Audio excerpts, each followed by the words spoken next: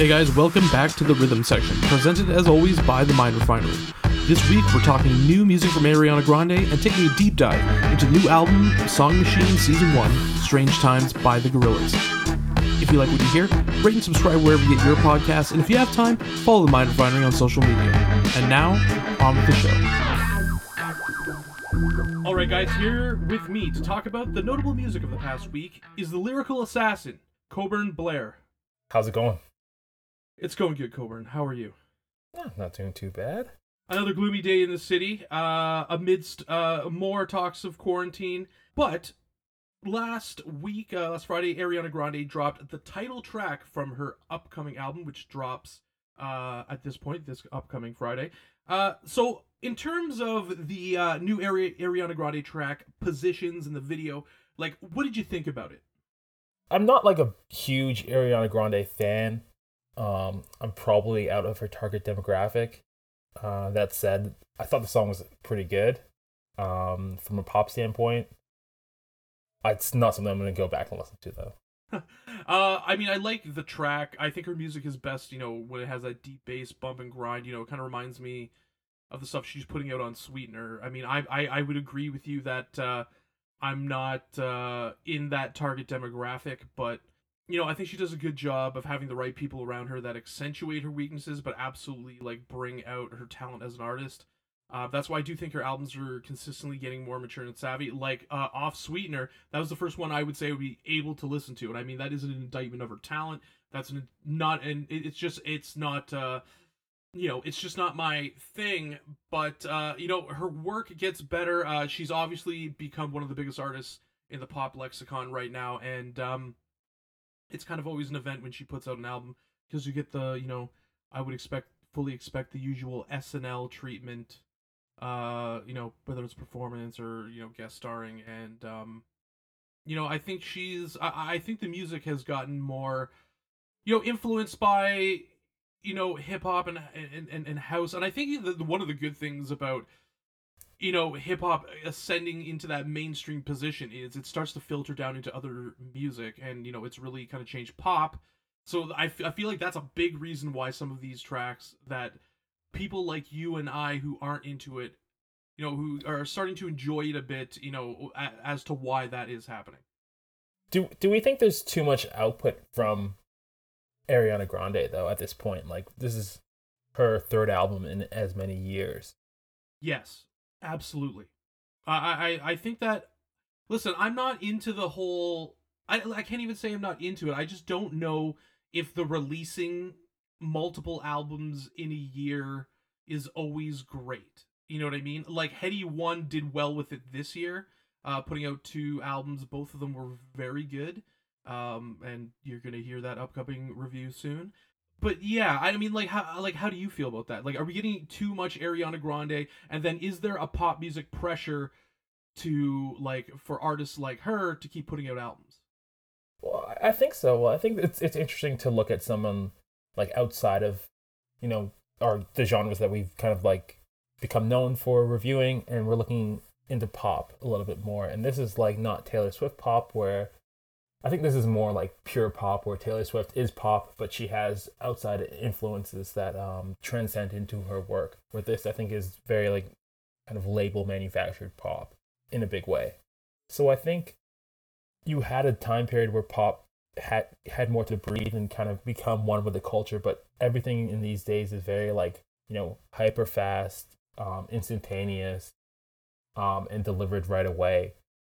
So I think with pop music, it changes the way that you listen to it, and it changes the way that it influences the culture, because it doesn't have as much staying power anymore. It's kind of like you're on to the next one, and you're competing in a space against so many other pop artists who are trying to make the same record that you're trying to make, but before you do.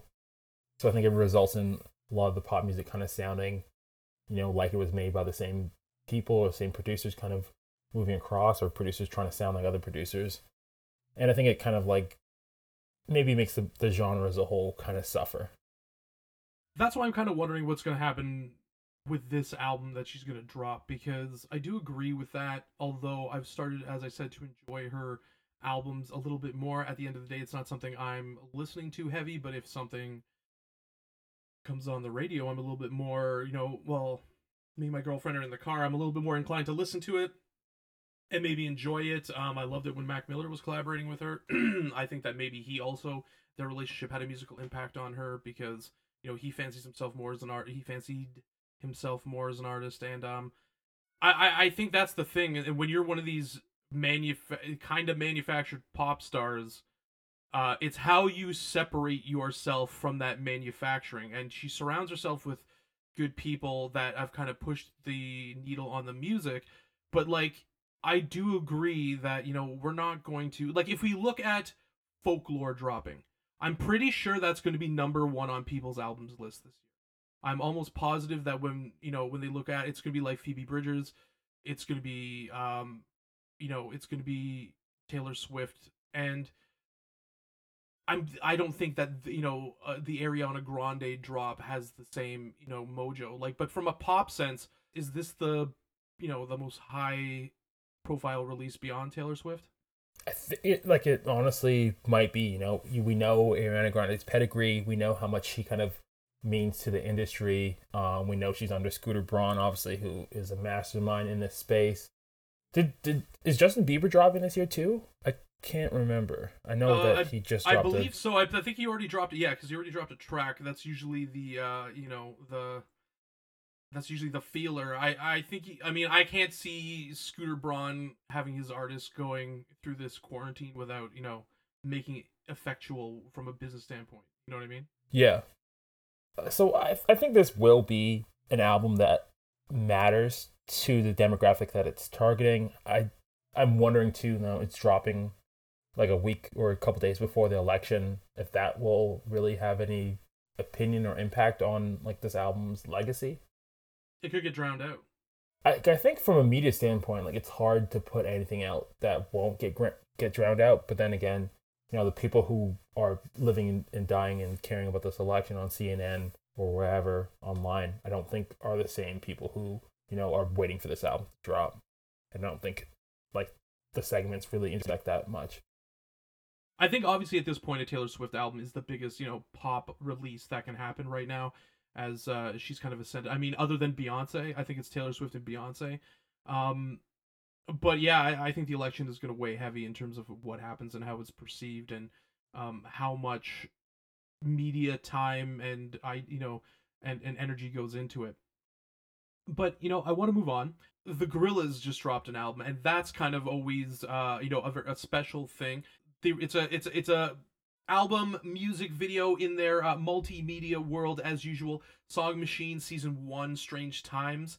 The Gorillaz and specifically Damon Albarn are hard to peg from a contextual sense. What is your opinion about the Gorillaz and the idea of a digital band? What is their influence on the way bands are packaged and presented? Well, I mean, I think that the Gorillaz like gave us this multimedia kind of world to live in before media was fully only on the internet, before it's fully like lived in any one place. So I think they were at the forefront of so many different things, and it's like I remember when I found out about the Gorillaz, I didn't know who Damon Albarn was. I didn't really like get everything. I was like, there's a cartoon band, but like who's the actual band? And then you'd hear like verses from rappers that I liked and stuff, and I kind of didn't fully understand it. It was the iPod era. I just went with it. So now kind of looking back at that and looking, at all the genres they were encapsulating, like in some ways they're like the perfect millennial band because they encapsulate so much of our era, and they have, so much outsized influence, and they incorporated so many different genres that we all kind of came up on, and they fused them together, and they gave us this like digital package for it as well. Yeah, I don't know. I think there's a lot there. There's a lot to them. When you listen to the first Gorillaz album and the corresponding art, it kind of feels like a statement of intent. On Inside the Actors Studio, so Dave Chappelle said he chose the infamous white supremacist, black white supremacist sketch, the Clayton Bigsby sketch, to kind of start Chappelle's show, because it was this thesis statement of the show. If you could handle that sketch and thought it was funny, then you love the rest of the show. I kind of feel the first Gorillaz album was the same thing. It was kind of a statement of intent. This is what we're gonna do. We have Del the Funky Homo Sapien on it, and like as soon as I heard Rock the House, like that trumpet part coming in, and then just his flow and the bass is just bumping, and I remember like being a teenager working at Jack Astor's, and we'd be like in the parking lot smoking joints after work, like banging that album, and it was just so fucking good, and I was just into it so quickly. And I think that, you know, being a Blur fan, it was, you know, it's funny because I grew up listening to Blur.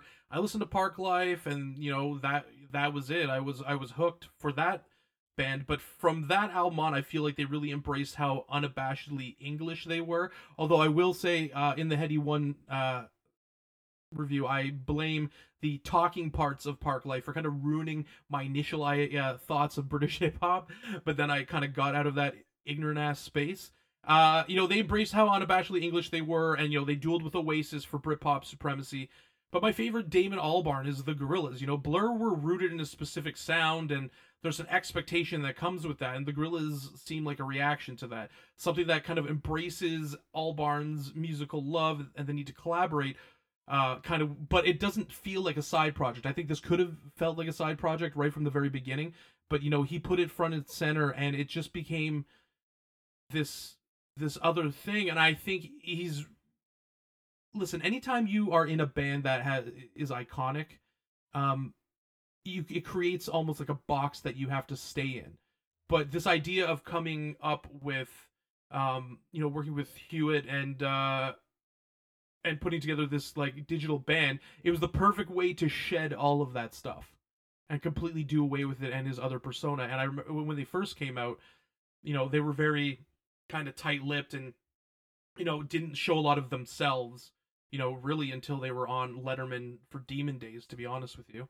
But like I think that they've kind of embraced the idea of you have to be into more media than just the music. You have to like think about what are the visuals, what is the perception, what is the packaging, and can you use that to help push your own artistic needle?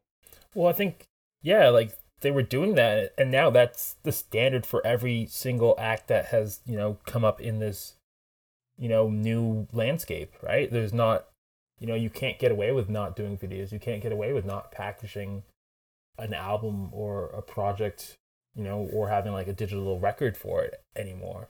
So they were, you know, ahead of all this, and they were delivering it to people who maybe didn't understand it at the time. But yeah, I never really considered like Blur and the Gorillaz, like, you know, I always kept them separate in my head, and it didn't seem like Gorillaz was a side project to me, and I didn't grow up on Blur as much, so I didn't really connect the two ever. What were your initial thoughts on this album? I was blown away. I really enjoyed this album. I didn't even know it was coming out, to be honest. I think we kind of discussed it briefly, and then it was out, and then I was really blown away by it. It somehow pulls you in different musical directions, but walks a fine line at the same time. You know, it's so difficult to walk that line too. Albarn doesn't let all the different musical directions and features get away from him, which further shows his talent as a songwriter and band leader, to be honest, and an impresario. I think that his ability I think that him as the band leader is great because he's so open musically. He's into so many different things. He also understands English music because you're seeing a lot of English artists here, and he's dipping back into punk. You know, there's like moments where it almost sounds like Supergrass, and it's really crazy. You know, there are moments of these like infectious and danceable songs, then they're slow and melancholy, then it's like you've snapped into North London and you're getting a taste of UK hip hop, but then fucking you're seeing Schoolboy Q and JPEG Mafia and Goldlink, and they're bringing the more American flow, but it like totally works well. And but we even get it, as I said, we even go in, you know, Momentary Bliss takes us into a more punk sounding situation, and like here's some of the we're gonna get into the features, but just off the top, here are some of the features that are on this. So we got Robert Smith from The Cure. Yep. Beck, St. Vincent, fucking Skepta, Elton John, JPEG Mafia, which was the most surprising one I saw. Schoolboy Q, Peter Hook from Joy Division and New Order fame, Earth Gang, so Dreamville is getting into this shit. Fucking Kano is here trying to get his food. You know, this is fantastic. Like, I was really kind of blown away by just the amount of people that were on this, but also the diversity and the way the music kind of meshes together at the same time. So do you think this stands out from a normal, like, from a different Gorillaz album, like in terms of the features, or do you think this is like par for the course, or were anything like genuinely surprise you? Considering what they've done in the past. Yeah, I mean, when you look at the first Gorillaz album, there's features on it, but you know, it's still mostly them kind of, and then when it moves into Demon Days, you're starting to see like Sean Ryder from, you know, the Happy Mondays, Ike Turner's on it, and you're starting to see more individuals from it. He's mining from, you know, the British culture for music and like American soul, but then, you know, there's hip hop as well. But it's still, you know, mostly, you know, within the band that they put together. But as they keep going, I think he sees it more as a vehicle for features and to have more people on it, to make it a more collaborative effort, you know, as you're moving into like beyond Plastic Beach and into, you know, into later albums like Humans, where it's like heavy features, and you're seeing features by like George Benson and like Vince Staples, and it's starting to get more kind of eclectic. I think I was surprised. I mean, the Elton John thing was surprising. Peter Hook was surprising as well. I'm a huge Joy Division fan, and I'm a huge New Order fan, and having these individuals on it, the Earth Gang, I was like, that was so random. Do you have the quintessential Joy Division tattoo though? Is the question. I do not have the quintessential Joy Division tattoo. I do however, have a copy of Joy Division live from Brixton Academy on pink vinyl. It's fantastic. Obviously, I feel like Joy Division it's super important. It's a little dark, so I'm not listening to it as much as I used to. I lean more on the New Order situation, and I saw Peter Hook and his band The Light as well, and you know, they were incredible, and they're talented guys. They were at the birth of the post-punk movement and moved English music firmly into electronic. And I think that was kind of surprising. St. Vincent and Beck, I mean, like, a lot of it was surprising because, like, it's not just... The features have been from bigger and bigger people as we've been going along throughout their albums. So there was cool, like, there's super cool collective features, again, like Del the Funky Homo Sapien. But this... Danger Mouse, I loved on... Okay, so that's... For me, I mean, we're going to get into favorite records. That is... I think Demon Days is probably their best album because it's just so tight, and that is due to Danger Mouse, and you feel that Danger Mouse production, and he's able to weave in and out of... more hip-hop influenced stuff, but then you're seeing on like Oh Green World where they're dipping right into punk, and you know, you hear those slashing Telecasters, and you know, but Danger Mouse, I mean, he's one of my favorite producers. I love his style. I mean, his stuff with MF Doom is fucking... Danger Doom is fantastic. So like, I mean, I'd love to see another album with them in Danger Mouse, with him as like the executive producer, kind of overseeing all these different things, but at the same time, it's like there was a moment in time where I think, other than like OK Computer, Demon Days really kind of grabs what the feeling of the increasingly technological world and losing bits of yourself to technology feels like, and I thought that was very good, and it was like a great concept album. I think I would agree with that. I think, you know, for the time period and even now, it still sounds like it just connects. I think in a very like visceral way that I think has outlasted a lot of the music from that era. Absolutely, I think it definitely transcends era. I want to talk about these tracks. You know, these big name collaborations, standout tracks, favorite collabs. Like what do you think? What stood out to you? I really like Dead Butterflies, and that might be just due to my Kano bias. Kano's great. Yeah, he's great. Also, I like Octavian a lot, so like those were the two ones that like I really like stood out to me. I was really surprised at having like Elton John and Six Lack, or as he prefers to be called, Black, on the same track on Pink Phantom. The Skepta track as well, like I can't deny having Skepta on it. Again, that's probably my What British did you think? What British did you rap think guys. of that? Let's talk about that specifically. Like, what did you think about his, the verse and everything? Like, I really enjoyed it. I thought it was like a little bit I don't know, just a little bit like out of left field, I think, for me. Um, and I didn't expect to see them work together on a album ever. It didn't really like ever connect with like in my head. It wouldn't have been like like obviously the British, because I feel like Gorillaz on one hand is an homage to British music and its connectivity with American music, and I think that's how I kind of look at the project on a whole. And it covers a lot of different genres, time periods, eras, and it is focused on all these different disparate elements, and somehow fuses them together in this kind of cartoonish world. I mean, I love the Skepta verse. I mean, pour one out for our homie Tony Allen, who's on the track as well. Afrobeat pioneer, who Albarn worked on the Good, the Bad, and the Queen. So it was great to see, that get in there. Again, Skepta was another one I didn't even think about, but like it makes sense now that one, seeing the rest of the individuals on this, but also like you said, it's a homage to British music, and I like how it links with American music, and it finds a place that fits, and it doesn't sound forced, and it's just kind of this whole thing. What other features did you like? Um, I'm a big I like Gold Link as well. I really enjoyed the opening with Robert Smith. I probably have to go see kind of like what my connection is to The Cure, but I enjoyed that one as well. I think those were kind of my favorite. I'm also, I don't know, there's so many songs that I liked on this. Like, I feel like I can't not mention like track 5 with St. Vincent. What did you think about Momentary Bliss, the slow tie feature? I really like that one. I'm a big Slow Tie fan.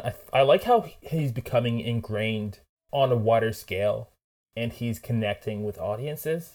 It's been like really interesting to see his growth from like the kind of Britain Was Never Great campaign, to see him like we've seen him I think on what, like 3 albums that we've reviewed this year so far. So to see his kind of like ascension into the mainstream, and like I always like his verses are very like they're well thought out, right? He's a very gifted writer, I think. So yeah, I definitely enjoyed that one, and I think it's an important nod for them to have tapped him for this album. This was my favorite track on the whole album, this slow tie feature. I love how, when I said it kind of gets into these eras of like supergrass sounding kind of things, this is the track too, because it really alternates between like hip hop and then getting into that, bouncy English punk, and it was so good, and I was so hyped on it. I'm like bouncing around to it, and slow tie is great. I wonder if we're ever gonna get to the point where it's the obligatory slow tie feature, much like our friend Lil Wayne and Rick Ross. His writing is fantastic. Again, unabashedly British. It really kind of works with this, and it was the first song I really heard off it. I'm like, oh, slow tie feature. Okay, let's check it out, and it was just fantastic. I love Aries featuring Peter Hook. I go to bat for Peter Hook, as I've been saying. I do enjoy the Pink Phantom featuring Elton John and Black. What do you think about the Schoolboy Q feature? I think for me, it kind of marked like a turning point in this album, like a little bit, because I was like, I feel like Robert Smith and Beck, and even like the Lee John feature, tracks 1, 2, and 3. I knew Schoolboy was going to be on here. I kind of expected him to kind of come a little bit later on in the album. I really liked it. I'm a big Schoolboy fan. I'm excited to see where he kind of goes next in his career, and I like to see him doing something like this, which, I kind of want to say it's out of his ballpark, but he has like shown like he's very willing to experiment and to try new things. So it wasn't that far from like his wheelhouse, but I enjoyed it. Pac-Man, I thought it was good. What did you notice Mike Dean's production on Momentary Bliss though? To go back to that. No, actually, I did not. That is fantastic. Yeah, it was cool. Mike like Dean. When I was looking at the credits, I was like, oh, Mike Dean pops up again, and like obviously, his kind of like pedigree and who he's worked with, and to see him pop up here, I thought it was really cool. Do you think like artists like Schoolboy Q who have a particular sound, although he leaves some open room for it, I think, because he's more of a he's not rooted in anything particular, is still, still young. Do you think, like, for artists looking to change the way they're perceived and, introduce them, like, do you think this is a good avenue for working with someone like Damon Albarn? Well, yeah, I think the Gorillaz has been that, I think, to a lot of people, because I think there's, at least for me, since like Plastic Beach or Demon Days, I can't remember which one I heard first, but like just in introducing people who are fans of other genres to new worlds, and I think the Gorillaz does a really good job at that, because if you're a punk fan, there's stuff in the Gorillaz you can enjoy. If you're a rap fan, there's stuff in the Gorillaz you can enjoy. If you're a fan of electronic music, there's stuff that you can find to enjoy in the Gorillaz. So I think having that openness is kind of embedded in their work. Yeah, also it gets them working. I mean, they've kind of settled on a producer. It's Remy Kabaka Jr., which is why I was like, I overlooked that the presence of the Mike Dean on Momentary Bliss, because I had assumed improperly that Kabaka had produced the whole thing, but he produces most of it. It gets you working with another producer who is completely, like, I feel like he's completely different than the producers that like Schoolboy Q would work with and such, and it kind of gets you that new sound. And I mean, these kind of things are always these big networking things. You know what I mean? And ways to get in there. But one thing I like about this is it's a labor of love, as well as, something that is well thought out. And, I think that's always the selling point to people like Schoolboy Q, JPEG Mafia, Earth Gang, where it's a little bit off the beaten path for them, but it opens them up to a much bigger musical world. Yeah, I think it's a good introduction, and I think it also kind of solidifies your place in your genre as, like, you're being seen as a captain of your industry, to be tapped, to be put on this album. I think also, is this album is I think that the Gorillaz almost expands and gets even more relevant as time goes on, because, like, do you feel that, like, genres, they're starting to kind of like peel away a bit, and everything's becoming even more and more blurred? Yeah, I think there is somewhat of a kind of cultural melting pot that the internet has kind of made the norm, made standard, right? There's, like I kind of relate this back to like watching Much Music, where, like, you had different programming depending on, like, if you wanted to see pop stuff, you kind of like know when to watch your pop stuff. If you wanted to see rap, what the rap hour was going to be, what the rock hour was going to be, and such. Whereas I think now, because the internet kind of produces at such a wide scale, you get a little bit of everything. Like, it's all kind of coming in at the same time together. People are kind of exposed to more now, and they're a little bit more open to the ideas of other genres, and they can see how those genres influence what they're doing. I think electronic music as a common denominator has also allowed for this to happen. Yeah, I think that's a really good point, right? Like, electronic music, I mean, most music is made electronically, so even the kind of the term and the catch-all phrase is electronic music. Like, most music at some point is electronic music. There's not too many people like cutting stuff on, like, vinyl reels or whatever anymore. To kind of have that as a basis that kind of bridges the gap between, like, electronic made hip hop and electronic made rock, and all these other different things. Yeah.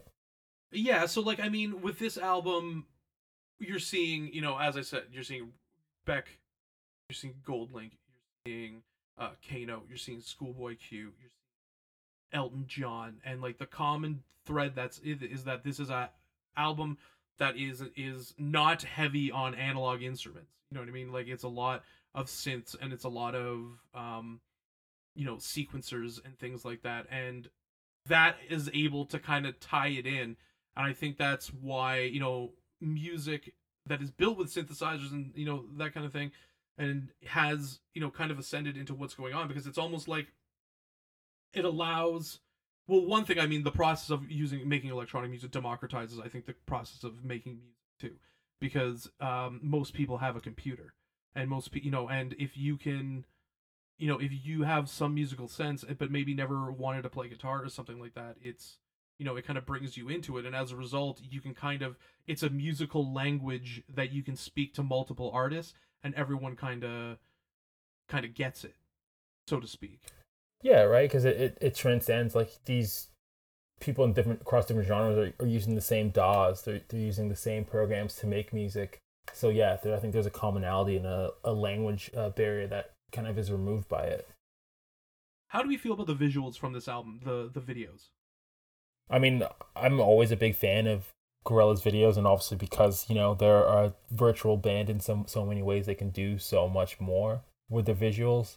What do you like? What's the process like for directing like a virtual video? Like, is it a lot more involved? Is it like what is it? What's different?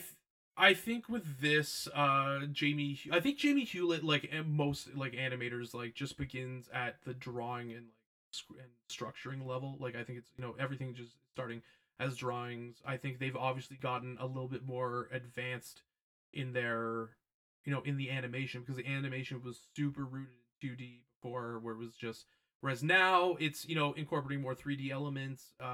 I love that they decided to do like an animated season for it, then curated like an album too, because like technically, I mean, we're rating a lot of tracks on like kind of the deluxe edition, Yeah. which is extended, up to the Skepta track. But I think the original is 11, and then I'm pretty sure is it 7 parts, the music video, and it's just really fucking good stuff. And they were super on point in terms of choosing the tracks they were going to use.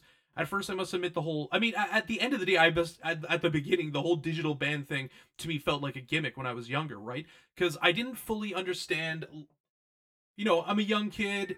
I'm expecting a band to sound like the previous band. So I'm hearing I'm like, okay, the Gorillaz are coming out.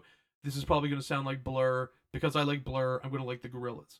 So at first, I'm like, what the fuck are the Gorillaz? And why is there no, like, why are they a cartoon? And, like, all this kind of stuff. But as I got older, I started to realize that there is weight that you carry being in a band like Blur. So people have expectations because it's Blur. And it's going to sound like this. And, and then song 2 makes that even worse. Because all of a sudden they're broken out into the mainstream American audience. And people are like, this is the expectation. And then when the Gorillaz comes out, it completely changes anything, and it's used as a way to expand creative horizons, and it gives you anonymity, and and it makes complete sense because it allows you to just get rid of all the other stuff, the baggage that you come with as an artist. And I think for Damon Albarn, that was probably really suffocating, just because of how open he is, how much different music he listens to, how much he brings to the table. And I always loved the animation. I thought it was stylistically cool, but I feel like Jamie Hewlett is taking this to another level. And while Albarn continues to improve his vision, Hewlett does as well, and they've gotten even better at making it like the same vision. You know what I mean? Yeah. They almost create like a mini album with the like they curate like a mini album with the videos. No, yeah, I think you're right. Like I think their vision has become more homogenous, and I mean that like in the best way, where it's become a oneness, and I think there's a lot of intention to everything that they do, and I think it's just becoming more and more clear. And like I think as I got older, I didn't know if like the Gorillaz was gonna be something that kind of continued on. Like I didn't know if it was like kind of a like in the way we were talking about earlier, like if it was a side project. So I never knew it would last this long. If you told me the Gorillaz are gonna last until I was 36, I would have been like, I don't believe it. Yeah, like I thought they were gonna be done. Like I didn't think it would last this long. So to see it like still being a way that Damon Albarn can express his creativity, they're still finding ways to innovate and people to collaborate with, and it still feels fresh and new. And I wonder, for the new Gorillaz listener, if they kind of connect to the music in the same way that I did in 2003 and 2004. I'm wondering how they would feel dipping back into those albums. You know what I mean? Yeah, I think that's a really good question. But I think like in my mind, that stuff still sounds really fresh, and it still sounds like you could put it out today and it would connect. So I don't know. That's a good question. Also, we still have more I think they're doing for the full 11 because the original 11 tracks. So I mean I think episode 7 was released on October 1st. We still have episode 8, which I believe is going to be Valley of the Pagans coming out. I think it was leaked actually as well. And I thought these were really really really good, and also you can kind of tell in them that some of the stuff was recorded. Well, I mean, obviously, I believe it was animated over the course of the the pandemic, but also like, it's there like on this. So I really like episode 5, which is the Schoolboy Q episode, and like clearly he filmed it with a GoPro while he was recording it in his home studio. Yeah. So you know what I mean. So there was a little bit of that, and then they add like digital effects to him and his as he's like rapping, and they put cartoons around him and stuff like that, and I thought it was really good. I mean, I love the Aries, which is the episode 2, the Peter Hook, the Peter Hook feature. Honestly, though, again, Momentary Bliss, the opening, a part 1, which I thought was really cool that they opened with that because it like makes so much sense as because on the deluxe edition it isn't the first track, I don't believe. But I really liked how they kind of felt that it would be a good way no, Strange Times is the opening track. They thought it would be a really good way to kind of kick off this almost like album within an album and recurate the videos, which I thought kind of was like a smart move, because the way you're consuming it is completely different than just like an album in your ears. So what did you think of, like, I don't know if we've talked about this before, but the idea of a deluxe edition that actually feels like a deluxe edition in this case? Because I feel like a lot of times with like the streaming era, like people, give you a new cover and they give you 2 new songs or 3 new songs, and then they kind of get another press cycle on an album. But like this actually feels like, there's another chunk of good music that's important that's on the second half, or the deluxe second edition, or disc 2, or whatever you want to call it. This is like one of a handful of albums in music history where I'm like, the deluxe edition has a point. Yeah. You know what I mean? Like, even back when I would, when I was just spending all my paychecks on CDs as a teenager and in my, early 20s, having to fucking pay extra for the deluxe edition pissed me off. Because I don't want 4 extra demos. Like, why am I paying for that? Why am I paying for 5 extra demos? Like, there's some that have been good, but I gotta pay for a deluxe edition of Who's Next when I just want to listen to this. You know what I mean? Yeah. I don't care about some of this stuff. I kind of want at times I do enjoy kind of listening to the process stuff, but at the same time, I don't I don't need my money to go to it. So at least like now that they're coming out digitally, you're kind of, you're not doing it ad hoc here, but you're just kind of paying for a whole service so you can kind of explore it. But like these were thought into it. Like, I mean, the fucking Skepta track is an extra, is on the deluxe edition. The JPEG Mafia, it's really good. It's cool that those are on there, and we've listed them as favorite tracks. You know? Yeah. I wonder what the point is of doing a deluxe edition. When is it like a time thing where it's like, oh, like it almost seems like it doesn't really make much sense in this day and age to do it. Because like when I go to search for this on whatever streaming DSP site, it's gonna come as one. Like there's not like a reason that I'd go back to listen to the standard edition. I don't think. Okay, so here's my thoughts on it. I think that that the fact it is still on streaming services for this reveals more that this was just a cash grab when people were buying physical copies. Yeah.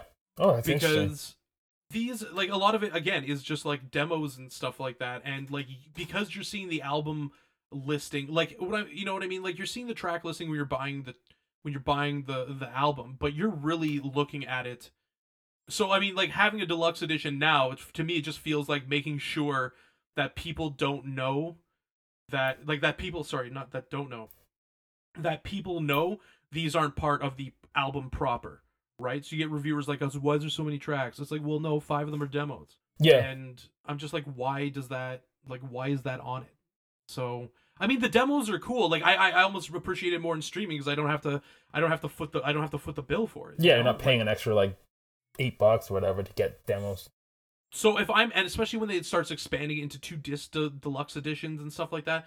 So if I'm going into the 2-disc deluxe edition, I'm paying like at least let's say at the low level $4 more.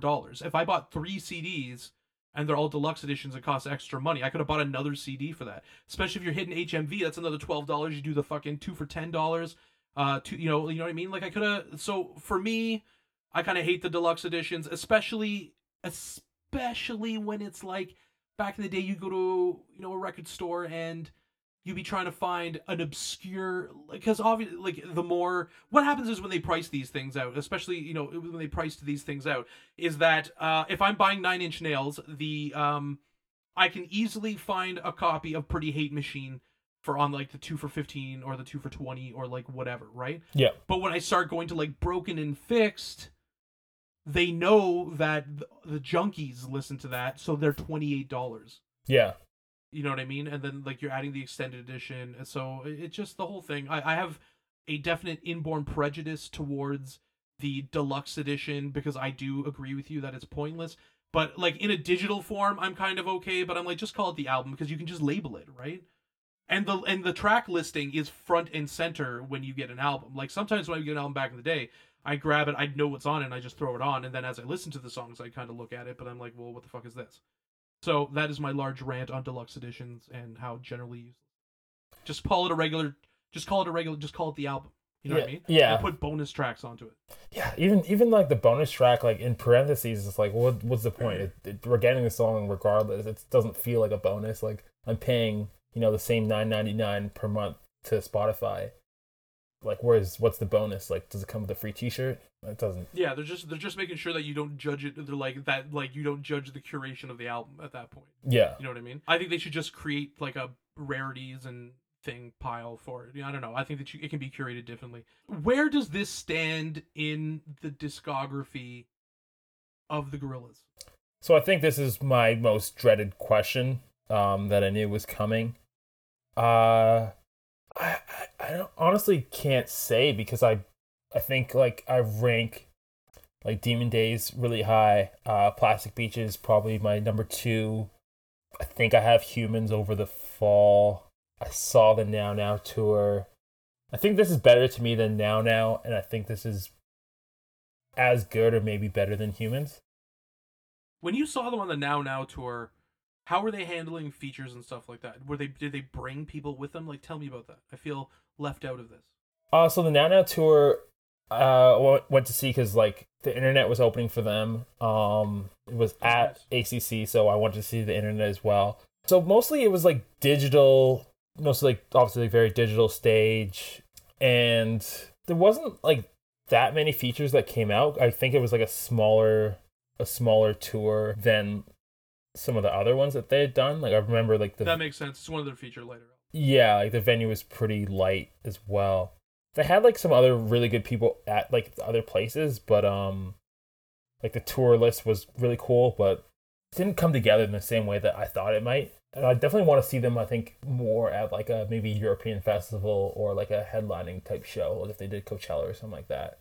I think that would be where you'd want to go see them. I have their Live in Manchester DVD. Yeah. I got that a while ago. It's on the Demon Days tour, and it's really cool because everyone's there, right? You know what I mean? Like, you're seeing, like, the Sean Ryder parts are fucking complete. It's just there, so because it's such a production, it kind of comes together. Was always wondering, how they were going to be able to put live shows together. For me, it's tough. I have a great relationship with the first Gorillaz album. Demon Days is my number 1. It's incredible. I think it's one of the best albums of the 2000s. I'd have to say, I enjoy Plastic Beach. I think I may even enjoy this one more than Plastic Beach. Oh wow. Okay, yeah. But I enjoy Plastic Beach because like I like that there's a heavy social commentary with their stuff, you know what I mean? Yeah. Like Plastic Beach is very much in like an environmentalist album too, like where they're talking about what we're doing to the earth, whereas like something like Demon Days also talks like that, but it's more like isolation in human society and Bush administration politics and gun violence and that kind of thing. I like this because I like this. The reason why I like this so much is that it's just such an exploration. And it's so much experimentation, and that's kind of what I like about them. So albums that weren't as well received, like Humans, I'm like, but there's like fucking Rag and Bone is on it. You know what I mean? Like there's so much cool shit, and like he's working on other albums with George Benson, and I love George Benson, and I love that. So I like hearing that. I'm not as much as judgmental on that because I kind of like hearing the journey for Damon Albarn. I'm not really looking for the end result. I'm looking for like what is he doing, who is he working with, and this was like a treasure trove of that. So I'm gonna have to say that probably. I mean, D sides is good. You didn't like Pusha T and Vince Staples and like yeah, like that's what I'm saying. Like Yeah. you know what I mean? Like that's fantastic. You know, like that's really cool. Pusha T, like that is a completely unexpected one yeah. coming out on this. Like he's just on a plane of cocaine coming in and working with you. And David Albarn's like, I got to stay straight, and the fucking Pusha T's in there. How do you do that? And it's like, but it's like his rapping is so good. He's a legend. He's one of the best of all time, and it's just fantastic. And I love that that happened. So I mean, if I was to, I would say this is among their best records. Yep. I'd say this is among their best albums. Which kind of leads us into what is your patented Mind Refinery cog rating for this? I think I'm gonna give this an 8 cogs out of 10. I think it's it's really good work. I was really impressed by where they're at in their musical journey. I'm impressed that they matter 20 years later, 20 some odd years later, and that they could deliver a body of work like this during the pandemic, and this is something that I'm gonna come back to. I'm giving this an 8.5. I love it. I think it's great. I think the only album I have really thought that there's a couple albums I've thought, like we were doing this before Alfredo dropped, and I thought Alfredo would be an 8.5 or or maybe even close to a 9. But Folklore obviously was incredible. I think that's going to end up being the artistic statement for the year. But I love this. This is probably one of my favorite albums that have dropped this year. I'm listening to it. I'm obsessed with it. And I mean, I love Humans in the Fall and those other albums. Like, they're good, but they're not like objectively great. You know what I mean? Like, I love them because I love them and I love the process, and that's kind of like my listening bias, if you will. But this is objectively great, and it's going down quite well, and I think it's fantastic. On that note, Cobra and Blair, we gotta get going. Thanks for having me. As always, have a good one.